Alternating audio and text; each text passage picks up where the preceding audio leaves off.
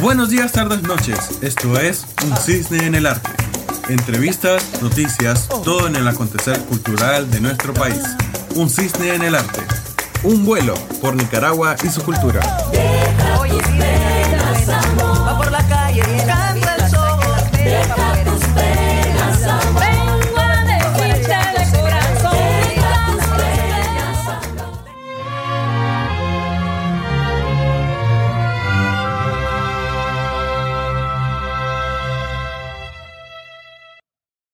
Es duro el invierno y es horrible el hambre y es horrible el hambre. Mario Rocha, barítono, pianista, director coral, compositor y cantante lírico. Nace en Boaco en 1975 y es de la primera generación de músicos titulados de la Escuela de Música de la Universidad Politécnica de Nicaragua, graduado con honores de la carrera de música con énfasis en canto. Bajo la guía del licenciado Alberto San José, fue miembro del Coro Nacional de Nicaragua de 1996 a 1998. Ha participado en 16 óperas y 8 obras sinfónicas, destacando su participación en El Lobo y el Santo como El Lobo, estreno mundial que se dio en el 2017 y ópera de su autoría. Ha cantado en diferentes escenarios y en diferentes países: Centroamérica, Alemania, Argentina, Estados Unidos. En Nicaragua ha cantado a lo largo y ancho del país, en centros culturales, templos religiosos, teatros y, por supuesto, en nuestro Teatro Nacional Rubén Darío, siendo acompañado por destacados pianistas y agrupaciones importantes de Nicaragua, como la Orquesta Nacional, la Camerata Bach, entre otras. Para Un Cisne en el Arte, es un honor presentarles al maestro Mario Rocha.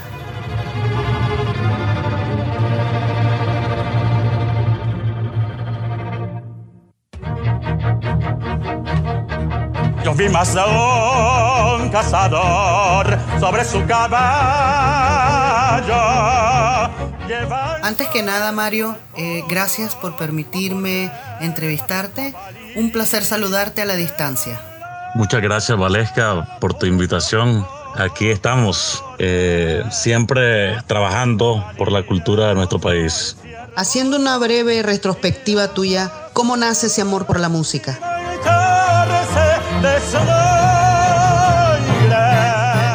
Mi amor por la música nace desde muy pequeño. Recuerdo que cuando tenía como 5 años, a mí me gustaba mucho cantar. Interpretaba muchas canciones y bueno, a la gente le gustaba y hasta me pagaba por hacer eso, ¿no? Ver un niño pues que entonaba de alguna manera con una voz que proyectaba, ¿no? Eso fue algo así, pues, y entre la misma familia. Posteriormente, cuando fui creciendo, tuve la oportunidad de encontrarme más con la música en la iglesia, ¿no? Yo observaba al señor que tocaba el armonio en la iglesia de mi ciudad y el coro, pues, que cantaba.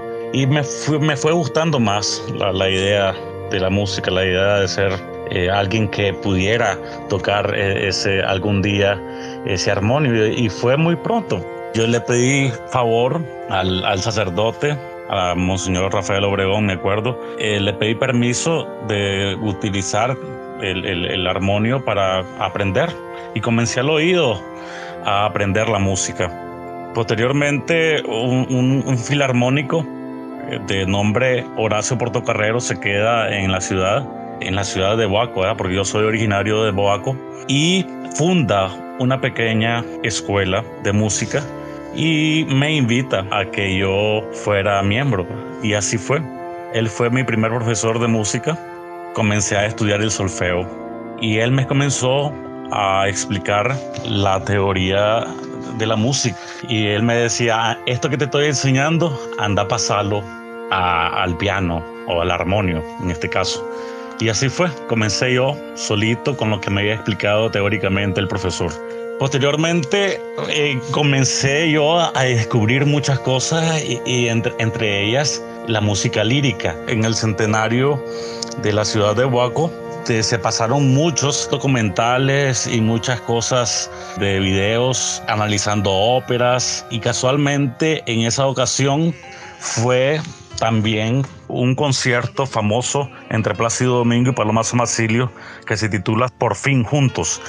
Eso fue, lo hicieron más o menos como en el 1992-1993, pero en Nicaragua lo transmiten en 1995. Fue para mí una gran sorpresa el escuchar pues a Plácido Domingo cantar no solamente arias de ópera y duetos, sino que también la música popular, cantándola desde su voz impostada como tenor. Y bueno, yo cuando lo escuché dije, yo quiero cantar así. Piensa que tal vez mañana yo ya estaré lejos, muy lejos de aquí. Bésame. Y posteriormente, pues ya con los años, tuve la oportunidad pues de entrar primero al Coro Nacional. Conocí allí al maestro Ramón González, que fue mi primer maestro de canto. Y después tuve la oportunidad ya de entrar pues, ya formalmente a la escuela, ¿no? Al Conservatorio de Música de Lupoli, y a formarme, ¿verdad? Primeramente como músico. Tuve la oportunidad de estudiar pues, hasta nivel superior lo que es el canto, la licenciatura en música con énfasis en canto. También tuve la oportunidad pues, de estudiar dirección coral hasta nivel medio, y también el piano lo llevé pues hasta un nivel medio, y lo que es la composición, que me gusta mucho, pues con todas las clases que recibí de todas estas carreras pues que estudié en mi vida hasta el momento, ¿verdad? Tuve la oportunidad de tener un gran maestro teórico, ¿no? Y como lo es el maestro Pablo Buitrago Molina, y él pues todas las materias que nos enseñaba lo hacía desde su conocimiento como compositor, y pues nos transmitía el conocimiento como que si tal estuviéramos también estudiando composición musical, porque también pude aprender posteriormente, poner todo ese conocimiento, volcar ese conocimiento en las obras que hasta el momento he compuesto.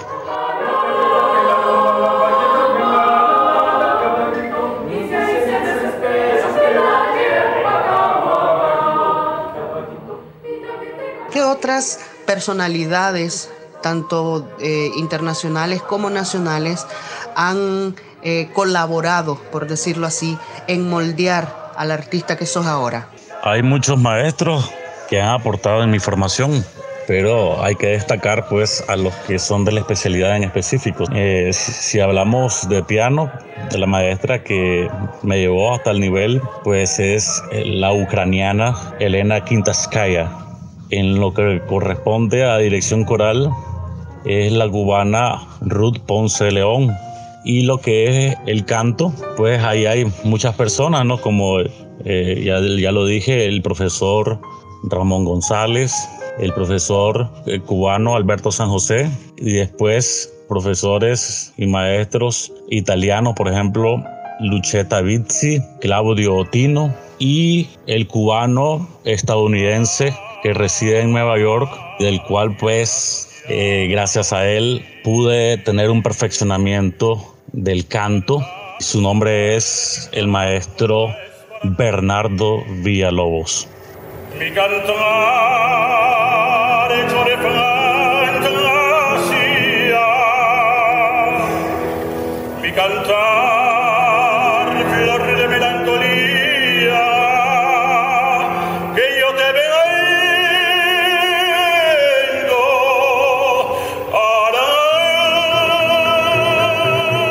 Dentro de tu vasta carrera artística, cabe mencionar que has participado en un sinnúmero de óperas, obras sinfónicas, y también, para conocimiento de los oyentes de Un Cisne en el Arte, sos el autor de la primera ópera que se hace en Nicaragua, El Lobo y el Santo, que se estrenó en el 2017. ¿Cuáles crees vos que han sido tus aciertos y tus fallas? Definitivamente la música es un don, y el talento musical también, que uno lo recibe pues de Dios. Y le agradezco pues profundamente a nuestro Señor, a Dios Padre Todopoderoso, a su Madre Santísima, la Virgen María, que que este don no le he tomado pues con indiferencia, y he luchado para cada día, para cada momento, tener la oportunidad de desarrollarlo en lo que pueda. En eso pues ha sido una búsqueda tremenda de lucha, de trabajo, de entrega. Inclusive a veces pues hablo de invertir horas después de las 10 de la noche, extenderse uno en la madrugada para poder uno buscar el tiempo y hacer lo que uno pues realmente le gusta y le apasiona. Esto es con respecto pues a lo que es la composición. Igualmente, cuando uno está montando obras, ¿no?, y se está aprendiendo nuevos personajes, nuevos papeles con la cuestión de la ópera, pues uno tiene que también invertir mucho tiempo en lo que corresponde al aprendizaje, ¿no? Uno tal vez de mis desaciertos es como yo me desarrollé en un momento en que no existía nada de esto en el país. Pues yo hice muchísimas cosas, hasta hacía papeles y personajes de un bajo hasta profundo. Hice obras de que se requerían tal vez una voz mucho más grave que la mía. Sin embargo, como no había en ese momento personas que pudieran hacer o poder resolver la obra, entonces yo la hacía, pues. Y entonces por eso pude hacer muchísimas obras. Sin embargo, gracias a Dios lo pude lograr, porque una de las cosas de que uno tiene que resolver como cantante son dos cosas primordiales, así igual que el actor. Una es que te entienda la gente, ¿verdad?, lo que estás diciendo, cantando, y segundo, que te escuche hasta la última fila de la sala. Y eso siempre lo logré, a veces con más esfuerzo, algunas veces que otras, ¿no? Pero se resolvían. Y eso pues no se lo recomiendo a nadie, el cantar cosas que tal vez requieren de mucho esfuerzo para lograrlo, ¿no?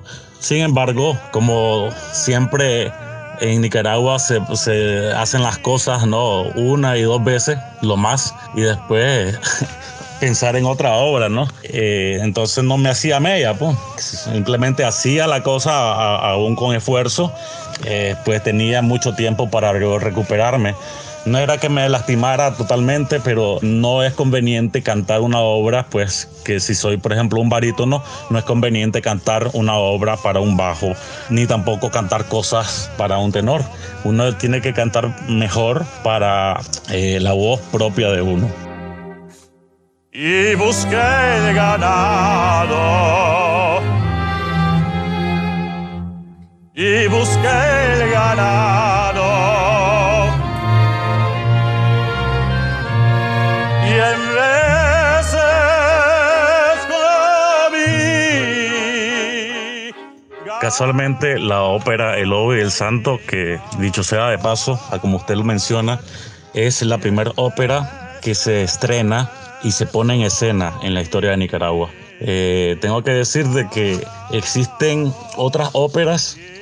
Por ejemplo, se tiene registrado de que el maestro Luis Abraham Delgadillo, que es el músico más prominente que existe en nuestra historia, en lo musical, y que él data pues de finales del siglo XIX y vivió hasta la década de los 60 del siglo XX. Él compuso, tengo entendido, 2 óperas y como 3 o 4 operetas, pero desafortunadamente no pudo estrenarlas. Así que la ópera El Lobo y el Santo de su servidor pues es la primera que se registra en la historia y que se pone en escena.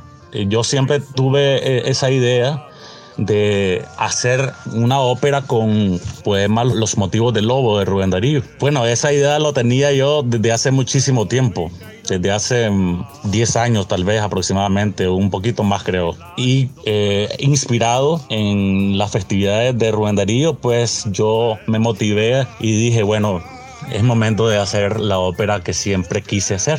Y así fue.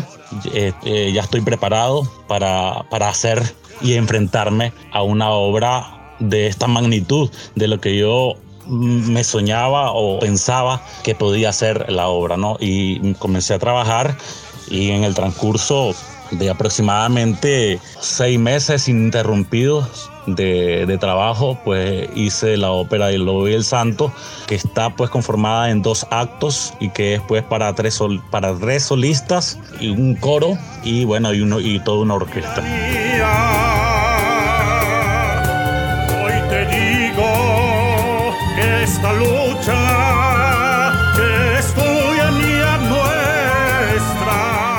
A partir de abril del año pasado, con el estallido social, pues el país se tornó en un caos que provocó la masiva migración de muchísimos nicaragüenses. Vos sos uno de esos miles y tantos que se fueron. ¿Cómo te ha afectado esto? ¿Cómo ha afectado tu vida el haber dejado todo? No eran los planes, definitivamente.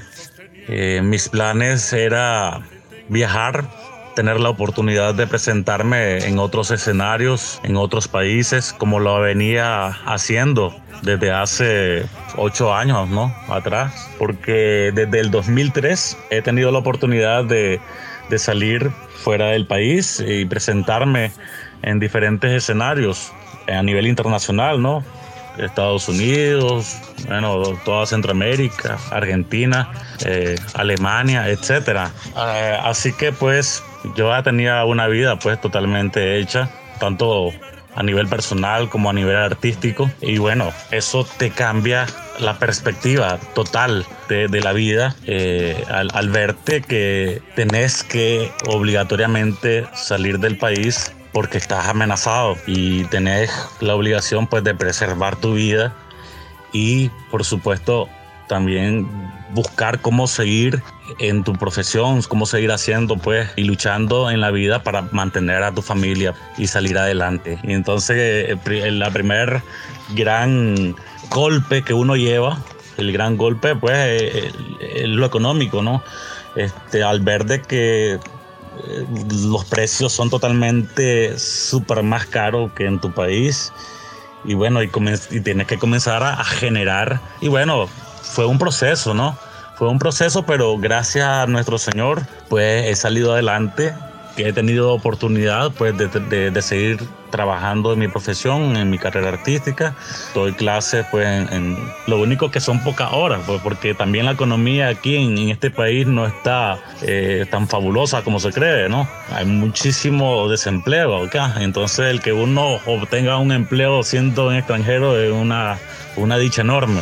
Y también pues tengo la oportunidad, gracias a Dios, de trabajar en una parroquia como maestro de capilla, y continúo pues en mi carrera artística, en donde laboro con diferentes artistas que me han invitado y les agradezco muchísimo, como por ejemplo la soprano María Marta López, la soprano Anayensi Quirós, la soprano Laura Barquero y otras cantantes líricas, también cantantes líricos de este país, pues que me han abierto las puertas y han confiado en mi trabajo.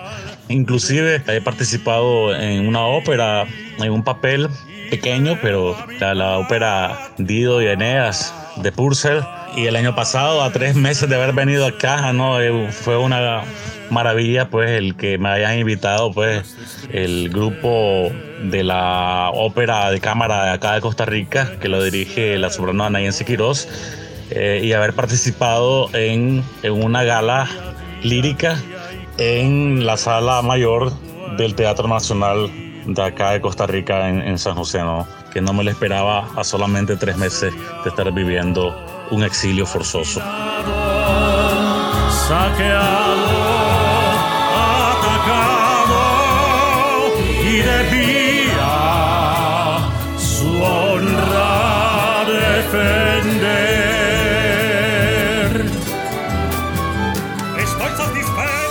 Pues me alegro mucho escuchar que has estado bastante activo.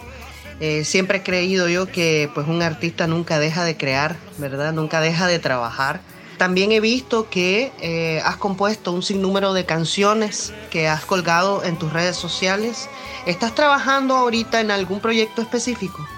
Ya he compuesto alrededor de 12 canciones en el contexto de esta lucha cívica.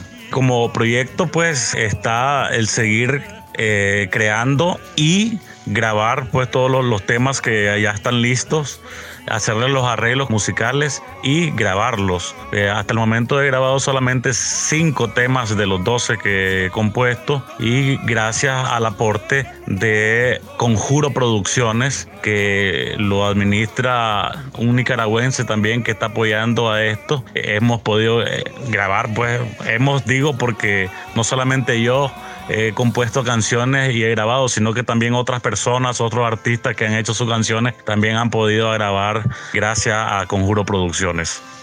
Bueno, Mario, yo quiero agradecerte nuevamente que me hayas dado la oportunidad de conversar con vos en estos minutitos. Hubiera querido pues que platicáramos un poquito más y tal vez en persona, ¿verdad? Pero bueno, dadas las circunstancias, pues tuvimos que hacerlo de esta manera. Te deseo muchísimos éxitos en Costa Rica, que salgas adelante en todos tus proyectos, que sé que lo vas a hacer. Y te dejo pues micrófono abierto para que te despidas del público de Un Cisne en el Arte. Un abrazo, Mario. Muchas gracias, Valesca, por permitirme expresarme a través de tu programa radial Un Cisne en el Arte.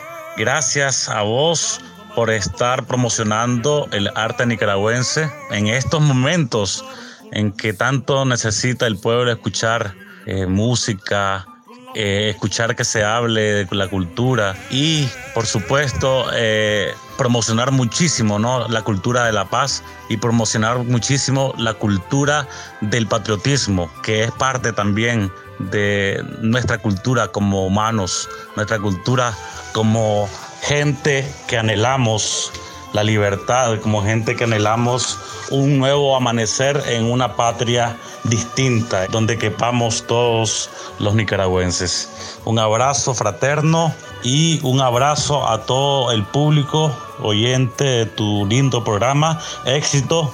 Dios quiera que muy pronto estemos en Nicaragua haciendo una nueva entrevista para compartir con el bello pueblo de Nicaragua. Saludos. Para mi pueblo en general, libertad, justicia y dignidad para toda mi gente.